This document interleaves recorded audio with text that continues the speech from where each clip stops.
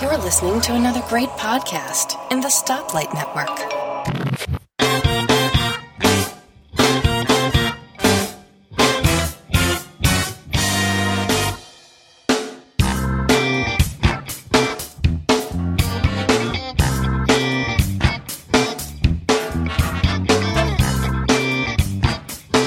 Hi, and welcome to episode 17 of Three Geeky Ladies. I'm Elisa Pacelli, and with me today are Vicki Stokes. Hello. And Suze Gilbert. Hi, everyone. We are probably going to make this a little bit of a shorter show, mostly because the Skype gods have just been brutal today. Thank you very much, Microsoft. Yeah, I was just going to say the Microsoft gods. Oh my gosh, we've spent the last hour trying to get it so that the three of us could hear each other at the same time.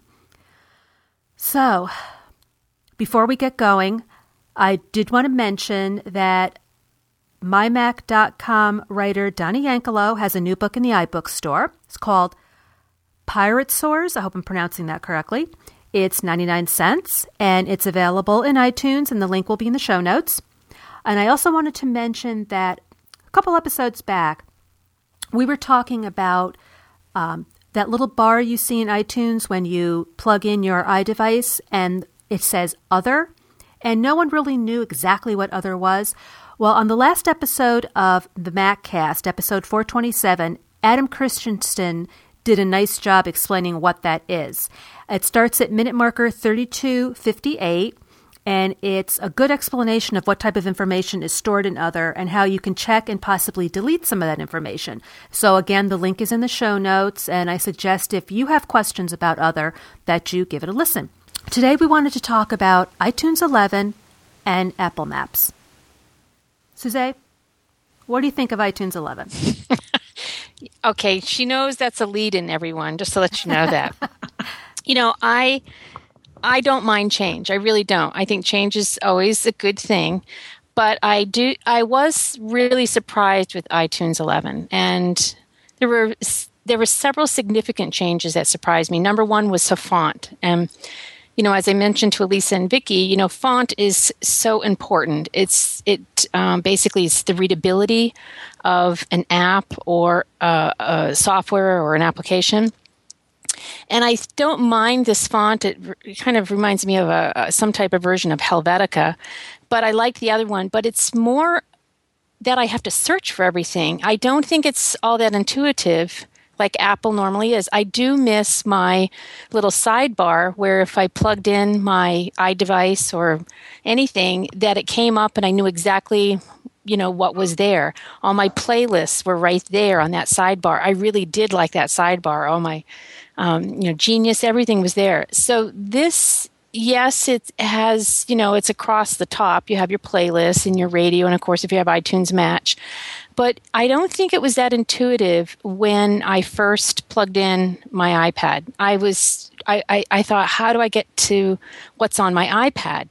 And it took me a while of searching, which is unusual with Apple because normally it's very self-explanatory, where I finally found my iDevices, and then I started to play around with it a little bit more. The thing, I still don't like it though. I just think I don't think it's as smooth as, the previous version of iTunes. I don't know. Maybe some people will like it. I personally don't. And if I've clicked on iPad and then it goes, I don't know where it goes. I mean, I've opened up iTunes right now, and I don't even see my iDevices there. Normally if I do Wi-Fi sync, they should be there, but they're not even listed there. I only have music on the far left and iTunes Store. I don't know. I'm not a happy camper with it. I don't like it either. And I do the same thing. I have the show sidebar because I like looking at a glance and seeing. I can jump to my podcast, I can jump to books, I can jump to my iPad, I can jump to a playlist. But one thing I did notice, and maybe it's just my computer, I don't know if anyone else has had this problem, but it is not updating last played and play count. Mm-hmm. It's very hit and miss. There was, in fact, I'm looking at date added. I had bought on Amazon at the beginning of when did I buy it? End of December. I bought 2 different MP3s, albums. And I've played every single one of those songs more than once, and some of them show that they haven't even been played yet. Do you have that? Do you have iCloud? Who? iTunes Match? No. Don't have I'm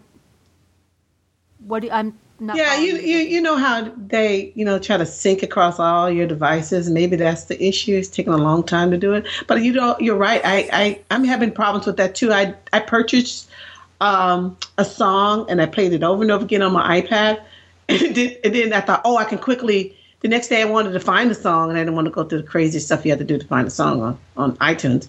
And I went to recently played, and it wasn't there.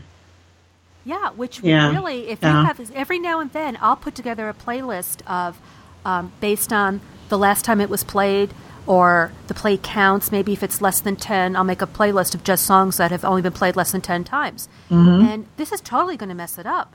Yeah. Because it's not going to recognize. I mean, if I sat here for the next 3 hours and I listened to, I don't know, say 50 songs in the next 3 hours, maybe 20 of them will show up that I actually played. The other 30 won't show up.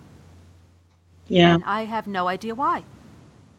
Well, I read in Macworld when this iTunes update was released that maybe they got rid of the sidebar, which I like too.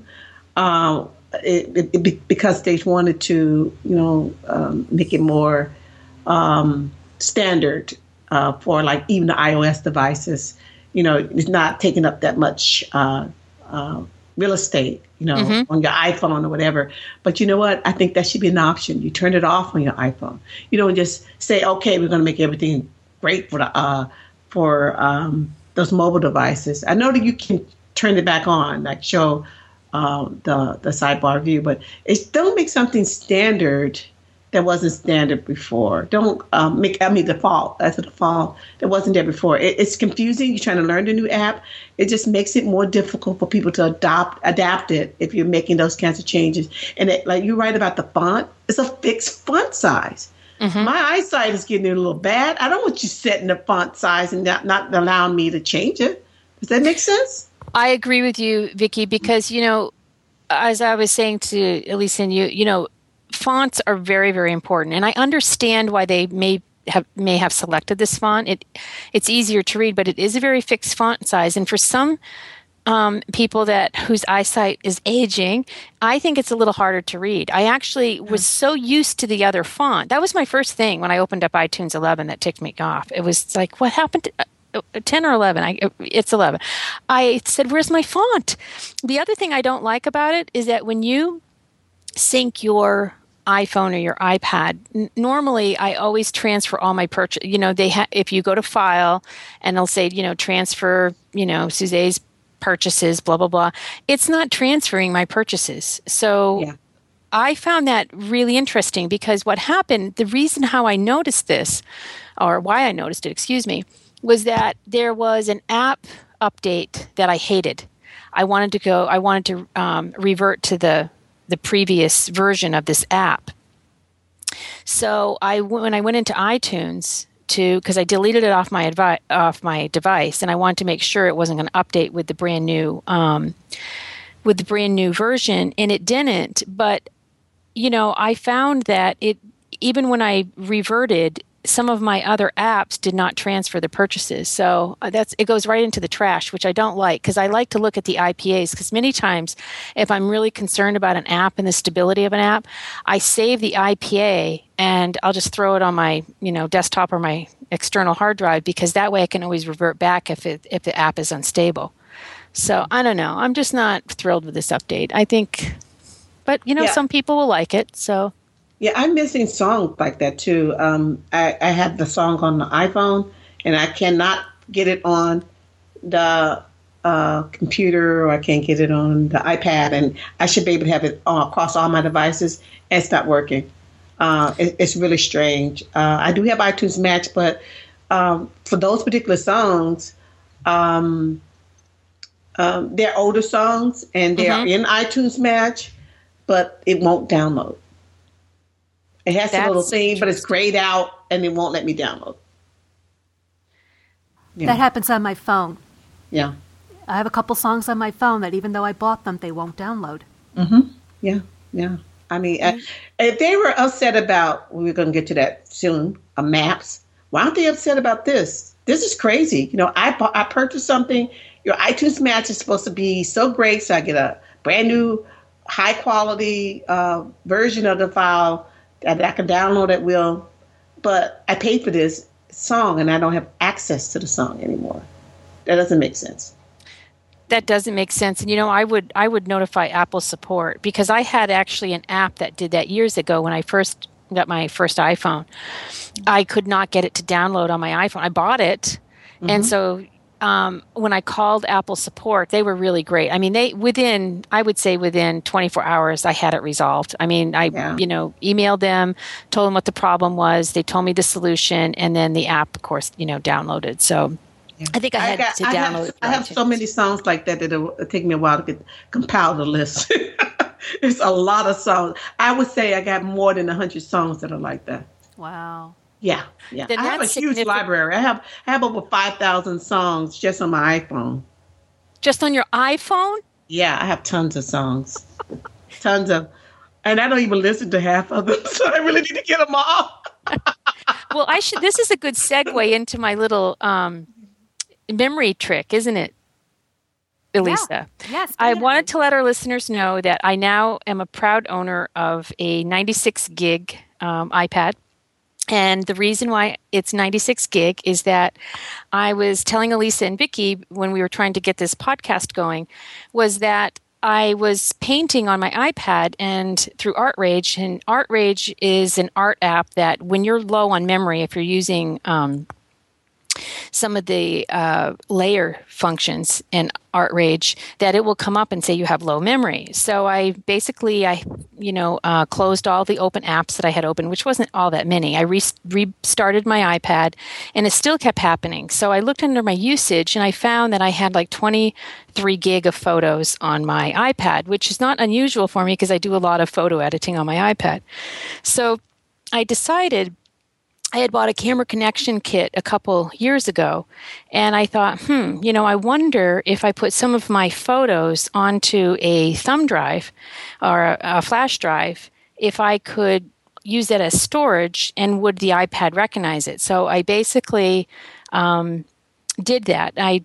You have to put it in a DCIM and capitalize the letters. Make a folder on your iMac or your laptop, whatever, and you transfer the photos that you want to put onto your thumb drive in that DCIM folder. And then basically you put it onto the flash drive, and using the USB port on the camera connection kit, the iPad will recognize that and say, okay, what photos do you want to import? So you can import the ones that you want onto your iPad, and then just make sure when the little window comes up, the pop-up window, is that you opt not to delete them off of your flash drive. You just keep them.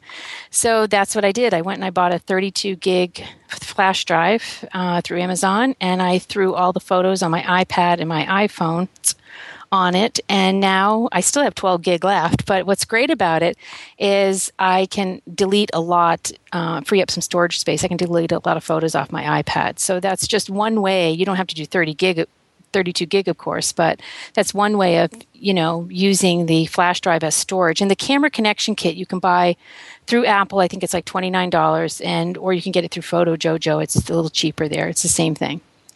So that's my tip of the day. I'm looking up PhotoJojo now. I love PhotoJojo. I have a lot of things from PhotoJojo.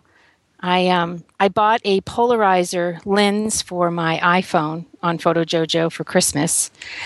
And I've also have a great lens mug from there. When I drink coffee from it, people almost have a heart attack because it looks like a real Canon L lens. It's great. I don't know about music, but I do know it works for images. I'm not sure. I don't see why you couldn't put files of music, but I don't know if the iPad would recognize it. It does recognize the photos in the the digital imaging folder. So you just want to make sure you have the folder DCIM in capital letters, and all your photos will go in there, your images, and the iPad will recognize that. Yeah. So you can import it. Well, speaking of the iPad and the iPhone, one of the problems that I'm having, which again we were talking about while we were fighting with the Skype gods, is that the way when you take your phone or your iPad and you plug it into the wall, it's supposed to automatically back up to the iCloud and show up on the sidebar in iTunes. Mine doesn't. Sometimes it does, sometimes it doesn't. I had to restart it 3 times, my iPad, to get iTunes to recognize it. Now, whether that's an iTunes issue or a Snow Leopard issue, I'm not really sure. But I have the latest and greatest iPad. So I don't know. I don't know if that's just a fluky thing or if it has something to do with the new iTunes, because it didn't have this problem before. Yeah. Now, if you go into settings and you say sync via Wi-Fi, does it do that? Nope. It keeps saying, looking for my MacBook, looking for my MacBook. Oh, that's bizarre. Yeah. So it could very well be the computer. It could very well be that it's saying, hey, your computer is, going on 5 years old, you're still running Snow Leopard, get a MacBook Pro with Mountain Lion. Which I'd love to do. But at least I can hear it from here. Yeah. Not in the cards right now, but that could very well be the problem. Or 27-inch iMac. Or a 27-inch iMac. But I don't know. I don't know if that's the problem or if it's iTunes. But I didn't have this problem before. That's interesting because I still run Snow Leopard too, because I told you all my Epson printers and drivers and stuff. I don't want to change that, but that's interesting. But mine, when I plug mine in, mine does sync. I haven't had any issues with the new iPhone. I should knock on wood with the new iTunes. It has been syncing. It just doesn't transfer my purchases. So I have to manually hook it up to the computer to make sure it transfers all my purchases, which is bizarre. I think mine does. But I don't really buy too much directly from the iPad. I'm still kind of old school and do everything through the iTunes store on the computer. But I also have it set up so that when I buy it, it automatically downloads to the phone and to the iPad. Whether it's music or a book or whatever. Yeah, see, I buy everything on the iPad, everything. It depends on what computer I'm using. It doesn't matter to me. I do it on the iPhone. And another thing that I'm having issues with is my album artwork. I like to see the album covers, and I constantly am not getting most of my album covers there. I agree with you. Yeah. Thank you. I have empty album covers. Yes. Mm-hmm. Yep. And I never had that before. Me neither. I have like a little, anybody that's a musician, don't hit me. It's the treble clef. I have like the little music sign. Yeah. Embarrassed at my ignorance with music, but I have that for quite a few of them. Yeah. Yeah. It's like the little chord thing. Yes. Yeah. It's for most of them. I got over 5,000 albums, but you know what? I got a lot of space on my hard drive. So if I want that to show up, and if I want that stored on my computer, then doggone it, put it on there. But do they still, and they moved everything around. It used to be, if you wanted to change it to an MP3 version of something, if you have like an AAC file and you want to change it to MP3, you'd go to, I forget what the menu item was, if it was Window, but now it's under File. Create new version, create MP3 version. Mm-hmm. And then home sharing and devices are under the File menu. Yep. Yep, they are. And there's devices, it says transfer purchases. Now, come on, man. Just leave it where it was. It was right in File, but it was near the bottom. And I like that. Because it was a no-brainer. Right. Now, did you go to library, get album artwork, and have it rescanned? Yes, I did do that. It does. But, anytime there's an update, I lose a lot of album artwork. So it just disappears. It wasn't just for iTunes 11. It's always been a problem with the artwork on iTunes. So they didn't fix that. So, yeah. And this to me is very minor because how many of us really listen to iTunes Radio when we can listen to Pandora? But I liked, but I mean, every like once a year I go, let me see what's on there. And I was looking for the radio in the sidebar. Gone. like, where the heck is the radio? What happened to it? And I finally discovered that you have to click on the music and it goes across the top. Songs, albums, artists, genres, videos, radio. Oh, yeah, I see that now. Yeah. I was like, what is radio doing there? It doesn't make sense to me. Maybe they think it does because it's music, but it's not. To me, radio, it should be in the sidebar because if I'm going to have things across the top, I want it to be my music. Well, you just mentioned something. I noticed, I think I read in Zeit where Apple might make that a little bit more substantial, their radio, like a Sirius or a Pandora.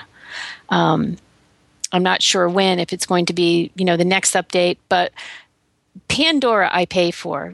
John Nemirovsky had mentioned, he said, Suzette, you should just pay for it, and then that way you don't have the ads. And I thought, that's great. So my husband and I really like it.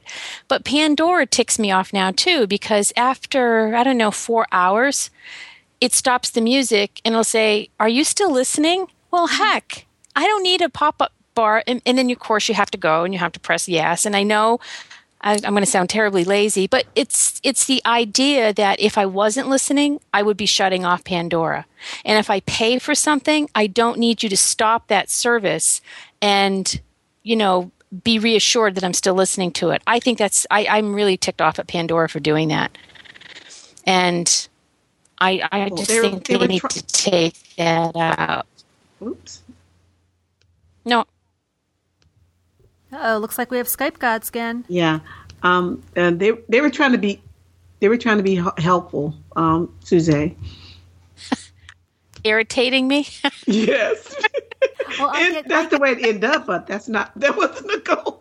I get that too, but I don't have the paid version. I do the free version, and I understand more in my version because they also put a pop-up saying, hey, we're paying for all these songs. We hope you're there to listen. But since you're paying for it, they shouldn't be doing that. Yeah, we have no ads. But, I have to say is that what I love about Pandora is it has turned me on to so many new groups and so many new musicians. And I just love, if I feel like listening to, Deadmau5 one day, I can have my Deadmau5 station or, Segovia or George Winston. It's just great. And I love it because it exposes me to so many other musicians that I otherwise wouldn't have known about. But that's really an irritant for me. And I left a review on the Pandora app site, but I'm just hoping they change that. I really do. It's just irritating. Or make it after 12 hours. Okay, 12 hours, I can understand it. Yeah, if they're paying for the music, even though I'm having a paid subscription, I can get that. But not after 4 or 5 hours, because I usually have the radio on all day, especially if I'm, in my studio. I do too. Some sort of music. Yeah, I have to. It's like, white noise for me. Mm-hmm. I think I'm one of the few people that don't listen to the radio at all. I listen to the music that I like, and the way I discover new music is somebody tells me about it, or I see it on a show, or hear it in a movie or something like that, and then I put it on my device. But I just don't like to listen to something that I don't like. So that's the reason why I don't listen to the radio, because a song will pop up, and then the next thing I know, I change the channel, and I never change it back. Yeah, so, well, I don't listen to the radio. Yeah. I don't. I listen to, if I'm going to listen to the radio, I guess I'm getting old. It'd be like news or talk radio. Something. No, I have to admit, I agree with you. I mean, that was one thing I liked about American Idol is sometimes they would, the contestants would sing a song, and I'd go, wow, that's a nice song. And I would like it, and then I'd look up on iTunes or Amazon or whatever. Yeah, who's the artist that sang it? Who the artist was, and same with Glee. Yeah. I go, oh, I like that song. So I've bought, between Idol and Glee, I've bought a lot of songs that I'd never heard of before because they sang it. Mm-hmm. And looked it up that way. Shazam and Sound. It's the reason why I like Shazam and, not Shazam, what's it? Yeah, Shazam and Shazam. And Soundhound is because I'll be watching a movie, click it on, oh, that's who that artist is, and download it right away. Right. Yeah. I think our consensus is thumbs down. Thumbs down. Definitely thumbs down. 3 thumbs down. 3 thumbs down. Okay. Well, let's see if we can do any better with maps. Now, I have to say, in all honesty, I don't really use them. I don't use maps the way a lot of people do. They use it for their turn-by-turn navigation, and I don't. Mostly because, I don't go anywhere. And if I do go somewhere, it's usually within a couple of miles, so I know where I'm going. But if I do go somewhere further that I haven't been, I go on Google Maps on my computer, look up the directions, and then I just email it to myself. And I have the directions on my phone if my husband's driving. I don't use turn-by-turn because I have a small data plan, and it's going to eat up my data if I do it that way. One thing I do like, I was playing with this last night, and we'll mention this later, but Vicki and I are going to Macworld in a few days, and I saw that in the maps on the iPhone, I can bookmark different locations. So I bookmarked our hotel so that when we're going to go somewhere from the hotel, I don't have to look it up again. I can just click on the bookmark of our hotel and then punch in where we're going to go and get the walking directions. So I thought that was pretty cool. But otherwise, I really don't have anything I like positive or maps. negative to say. I like maps. It helped me, and as I've mentioned before, in Boston, the turn-by-turn got me right to Logan in the morning through rush hour traffic. I love the fact that you can look up the traffic patterns. You could do that with Google too. The thing I miss most versus Apple and Google Maps is Street View. But even when I downloaded the Google Map app as well on my iPhone, they don't have Street View. And that to me was the biggest pro of the earlier Maps version was Street View. Because, sometimes if I really wasn't sure of the direction, if I got Street View and I knew what the place looked like, I was good to go, The satellite view is interesting as far as, the 3D satellite view with Apple Maps, but I still think it, you can't really zoom in and get Street View. I think their directions, I think Siri does a fairly good job with directions. I don't know if I told you this, when my husband was in Europe, he had to drive to Denmark, and when he got the rental car, he had the GPS, they had a Navi system, and the Navi system wanted to bring him through all these little towns, and he just wanted to get on, the highway, and because he had a meeting to go to. So he said, the heck with this. He turned on Siri, and he said Siri just did fabulous. She just led him right there, and that was in Europe. So I don't know. I think Apple, I think they still have a ways to go with it. I don't think it's perfect. I still think they're tweaking it, and it's an app in progress. But if it had Street View, I would give it, 5 stars, seriously. But for the most part, it gets me where I need to go because Dallas is pretty big. And even though I'm finally finding my way around things, when I get out into, up in Plano, up in the hinterlands, but when I'm going into some of the suburbs, and I'm not as familiar with the landmarks or the layout, I always use maps. And so far, so good. I've been pretty happy with it. Now, did you just say Google Maps does not have Street View, or it does? It does not. Not the apps. Doesn't have it anymore. I'm looking at it right now in Street View. On the computer, on the app? On my phone. Shut the front door. Yep. Where? Let me see. I'm looking. Okay. Well, did you mean Apple or you mean? No, I meant the last time I used. I wonder if that's part of the update. Because the last time it has been a while since I've used Google Maps, but I'm looking. Yeah. No, I see Google Earth in the sidebar, Google Earth traffic, public transit, satellite. Out of here. I'm going on to... Okay, I'm doing a search for the hotel that I'm staying at. Okay, let me look under satellite view. Yeah, and when I click on it, okay, there's that little exclamation point, and when I click on it, it pops up, and it has the name of the hotel, and it says I can call them, save them, or share it. And then if I pull up a little bit more, it says the website, and then it says Street View. If I click on Street View, it's giving me the actual street view of the hotel, so I know what it looks like. Okay, I'm looking right here. Loading address. I've got the little exclamation mark. I'm looking.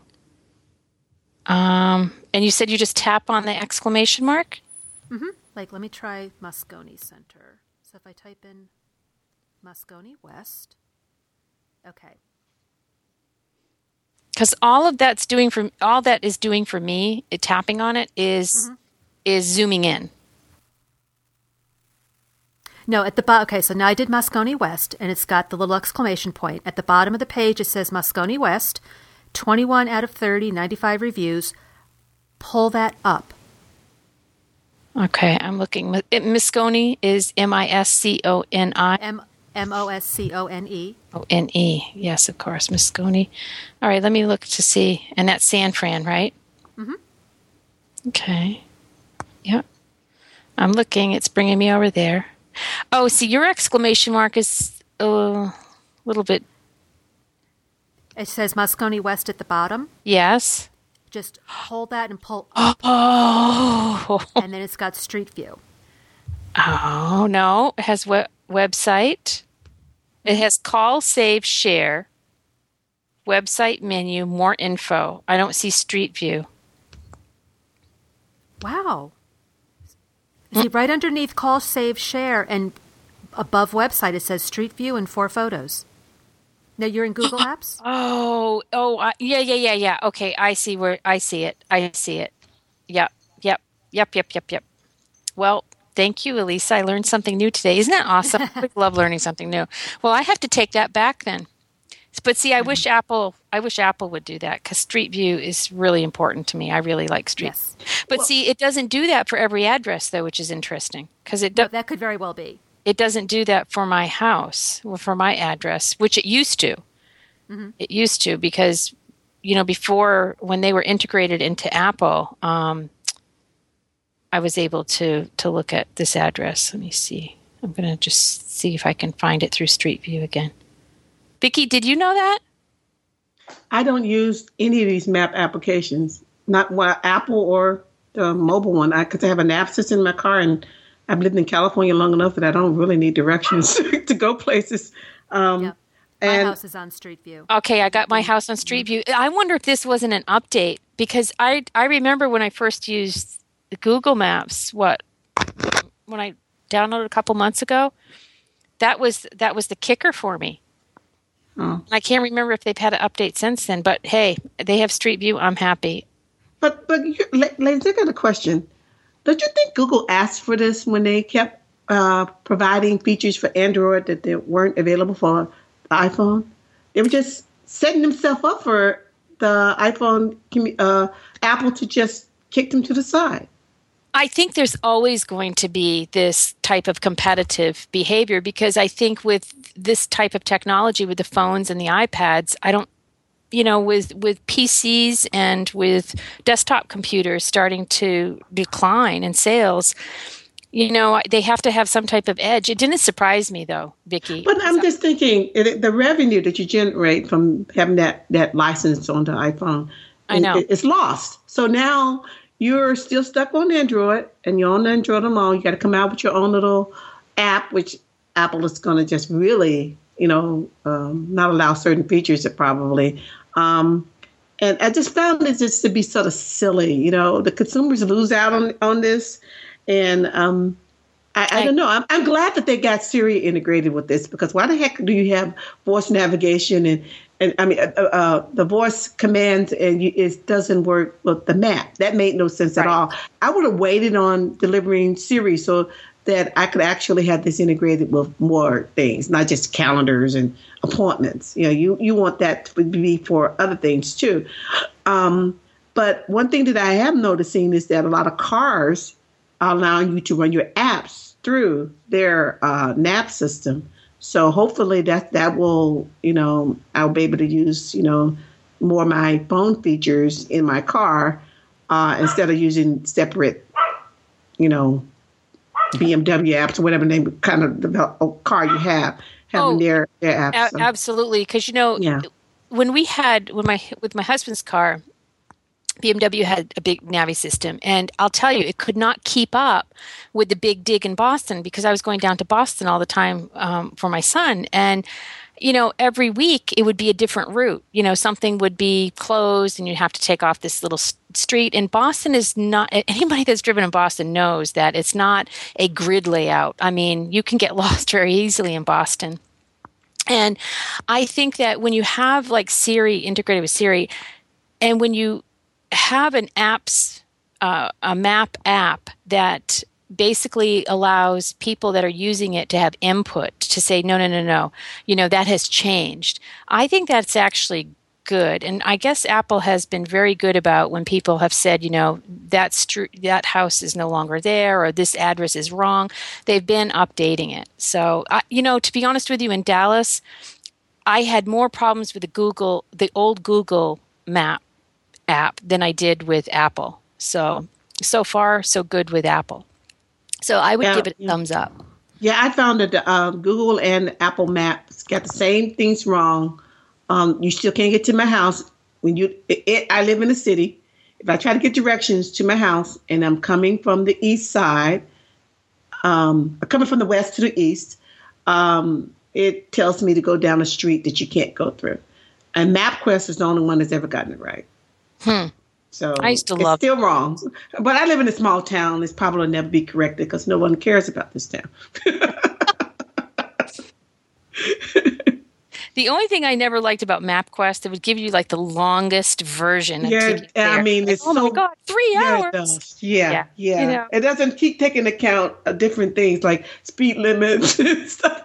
Yeah, but that's one thing I think both Google, Apple has gotten right. They give you several different routes to get there. Especially here because there's a lot of construction going on the highway.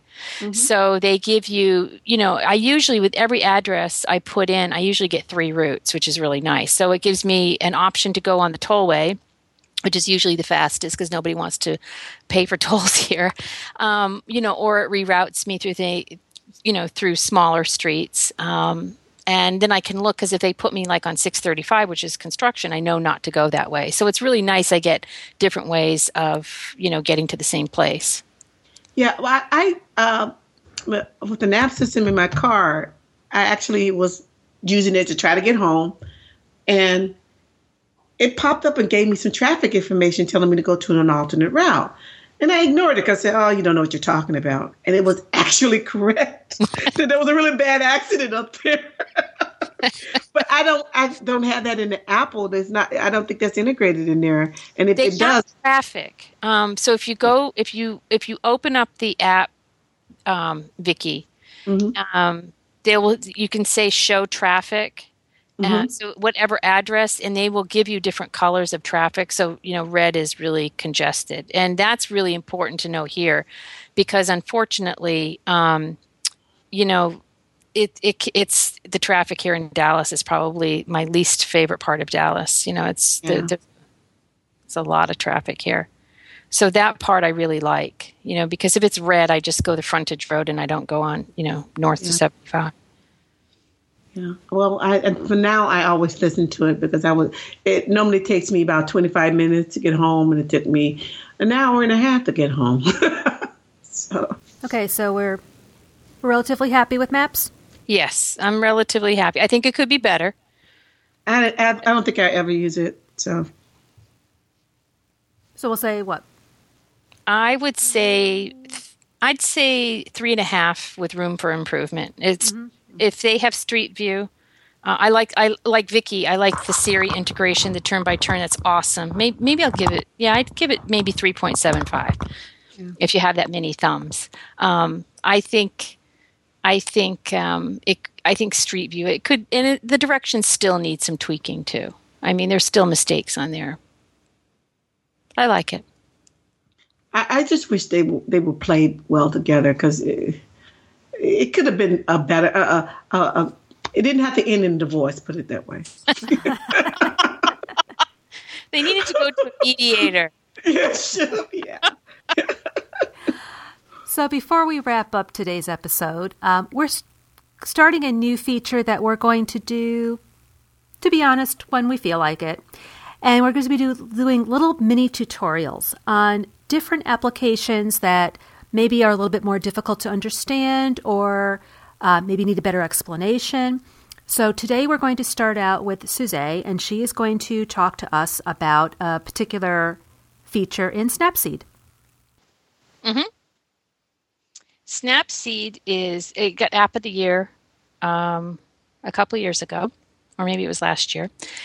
And Snapseed is a fabulous app. It was developed by Nik Software, and they are very well known in the photographic industry for their plugins to Photoshop. I absolutely love Nik Software. I've used it for years. And when they came out with Snapseed, I was very, very excited. And at first, when they came out, I was a little disappointed. I'm thinking, it's okay. But then when I really sat down and started to edit photos with it, I realized how powerful it is. And Google came in and they bought up Snapseed. And I think Scott Wilsley and I talked about this on a podcast, how concerned we were. Because, anytime a big company like Google buys something up, is that the death knell for such a fabulous app? Well, they have since had an upgrade to Snapseed. They have a Retrolux filter they offered and some more frames. And they also made it free. And it is a universal app, so it will work across all your devices, your iPod, your iPhone, and your iPad. I highly recommend everybody downloading Snapseed. It is a fabulous photo editor. It's very close to Photoshop as far as I'm concerned for the editing that I like to do. And every time I take an image in my iPhone, I always bring it into Snapseed.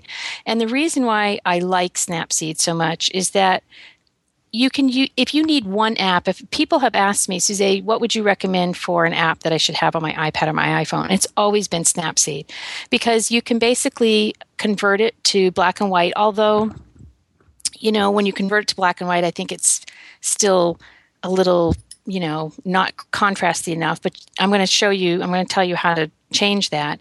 It has grunge filters. It has tilt shift filters, and also center focus. So if you want to have something in the middle or a part of your picture that is really sharp and the background, blurry, which is a beautiful effect, especially for food photography. You can do that. They have frames.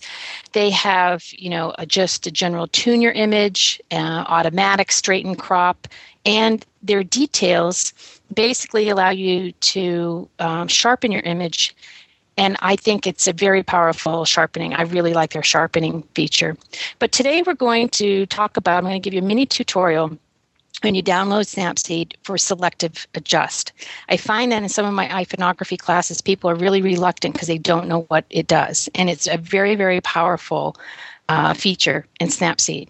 So basically, you can take a photo within this app itself. So if you open up Snapseed, you can there's a little camera with a plus icon in the top left of the screen.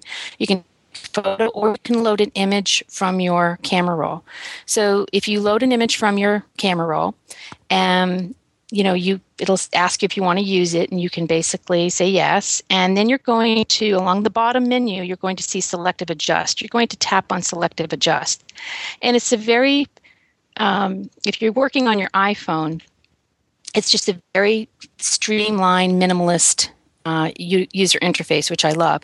But down on the bottom, on the left, you're going to see a plus sign, and that is your selective adjustment. So say, for instance, now, for the sake of this tutorial, I'm just going to kind of walk you through this. I have, so you can visualize this image, in the forest, I have, there's, dead twigs around, and in the middle, there is 2 red toadstools. So if I wanted to pop out the red on those toadstools, basically I would tap on that plus button, and I would tap on the red. And then the default is B for brightness. So what selective adjustment allows you to do is to do a brightness, contrast, or saturation adjustment to your image. And so the default is B. So when you tap on the center or wherever you're going to want to adjust that image, when you when you tap and hold, you can basically move that B all around, and it'll pick up the color. So of course I want to have it pick up the red. And then if you slide your finger up and down, you're going to see a little tab menu come out. So you can change the brightness, contrast, or saturation. So tapping and holding and moving your finger up and down allows you to change the menu so you can get brightness, saturation, or contrast. So I change it to red, and then what you're going to do now is you're going to slide your finger over from left to right. And when you slide your finger over to left or right, you're going to see this little red-green bar going around the S or the B, whatever, if you're going to change the brightness. And that tells you that you're increasing the effect. If you slide your finger across the screen, from right to left, then you decrease the effect, and it will desaturate. And on the bottom, you can see they have a little dial. They have basically a numerical dial that shows you that, right now I'm minus 74 saturation. So if you want to be more precise in your adjustments, you can. What I like about this, and there will be a PDF available in the show notes that you can print out and will tell you all of this. What I like about this particular application and the selective adjust is that the other thing that you can do is that when you tap and hold and you zoom out, you can basically, it'll turn, if you're using the brightness feature, the B, it'll turn red, and that gives you a mask. So you can basically apply that to your whole image. So like you're zooming, so put 2 fingers on the screen and zoom out, and you're going to see this mask. If you're using saturation, it will be green. And I just think that is just a fabulous another feature, because then you can be very specific about where you want your adjustment to be. So if I don't want a whole global change and I just want a localized change, like if I don't want to saturate the whole entire image, then I can just make sure that when I use that zoom motion that I'm only selecting that red, and only the red will be affected. If I want to increase the saturation of the entire image, I can basically zoom out so that mask encompasses the entire image. So you have a global change. Fabulous feature. I just play with it, print out the PDF, and I kind of walk you through a little exercise and try it out, and leave us some feedback in the comments. We'd love to hear feedback. But try out Snapseed. Your images you'll be really happy with them. You'll never be the same. You know what, Suzanne? Yeah. Just doing your tutorial, I was playing around with a photo that looked awful. It looks beautiful now. Mm-hmm. It is so easy to use. I've had Snapseed forever, and I never used it. And wow, this is a fantastic picture. It was like really fuzzy. It was like really, I had a picture of my dog sleeping, and it was like really, the lighting wasn't right. She looked like almost white, and she's red. And the colors are popping. It looks really unbelievable. This is a really good. You're right. Yeah. I'm a photographer now. The thing is, say for a sky, how many times have you taken a photograph, and if you're doing a real quick photo with an iPhone that, the sky's either blown out or it's too dark. So this way you can basically apply the B, for brightness, put that adjustment point in the sky, zoom out, select the entire sky, or you can, just select a certain part of like a blue or something if you want, more of that to be saturated. And then you can, darken the sky or brighten it. I mean, it's a fabulous tool. I use selective adjust probably 85% of the time whenever I bring an image in, always. One thing I like also is that you press that compare button, and you can see the way the original picture looked, and then release it, and you can see your adjusted picture. So you can see the contrast between the two, the improvement that is between the two pictures. Yeah. Nice. You can add several different adjustment points. You just don't have to add one. So say, for instance, I've got the saturation of my toadstools, so they're nice and bright red, but I wanted to darken the surrounding area. Then I could add another control point and decrease the saturation or decrease the brightness or increase the contrast. And so, I mean, you can add several different points on your photograph. It's just, Nik Software just outdid themselves with that particular offering, as far as I'm concerned. I just think it's a great tool to have for the iPad and the iPhone, is that selective adjustment. Excellent.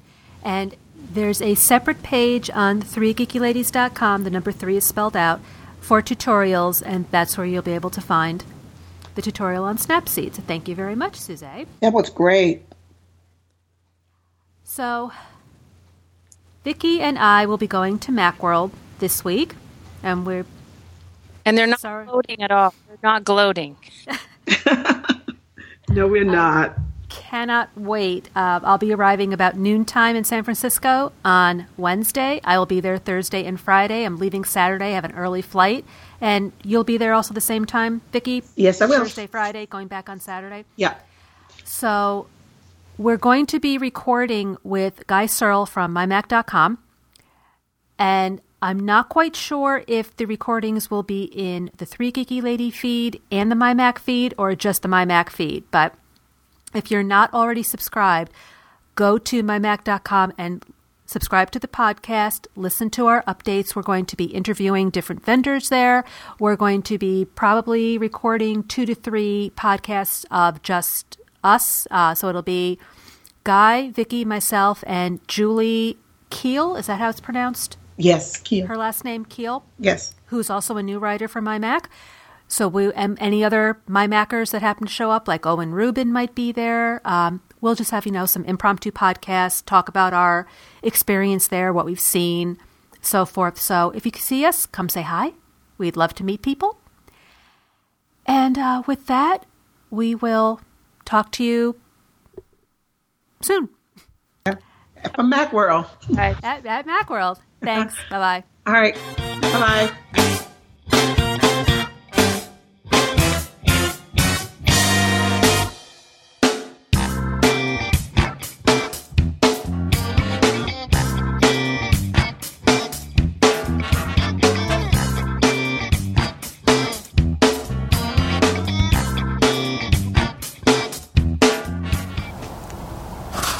Excuse me, madam.